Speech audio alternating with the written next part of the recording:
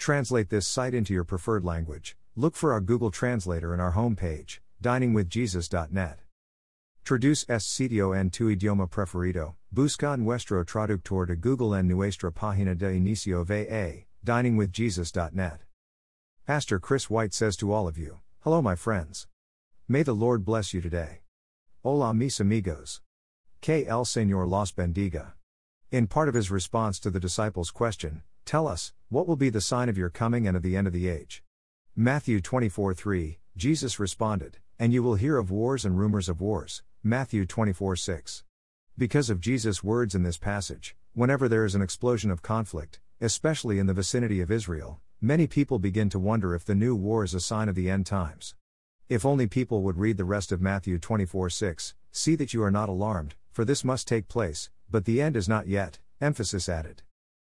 Understanding Jesus' statement about wars and rumors of wars to mean that warfare is a sign of the end times is the exact opposite of what he intended. Jesus was instructing us to not allow wars or rumors of wars to alarm or concern us, because the end is not yet.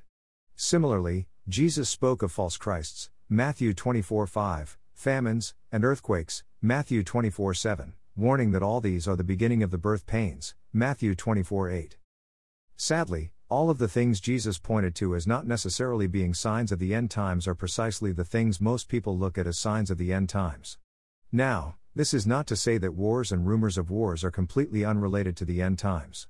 When the Bible speaks of the end times, it describes some intense warfare. But Jesus' point seems to be that there always has been war, and, until he establishes peace in the millennial kingdom, there will always be war. Therefore, wars and rumors of war are not reliable predictors for the end times. Whether it is a civil war in Africa, strife between Israel and its neighbors, or the war on terror, no conflict today is necessarily a sign that the end times are imminent.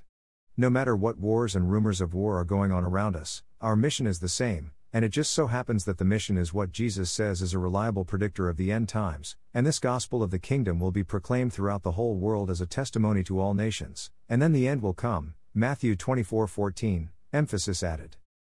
Thank you to Got Questions Ministries. Got Questions Ministries copyright 2002 to 2022. All rights reserved.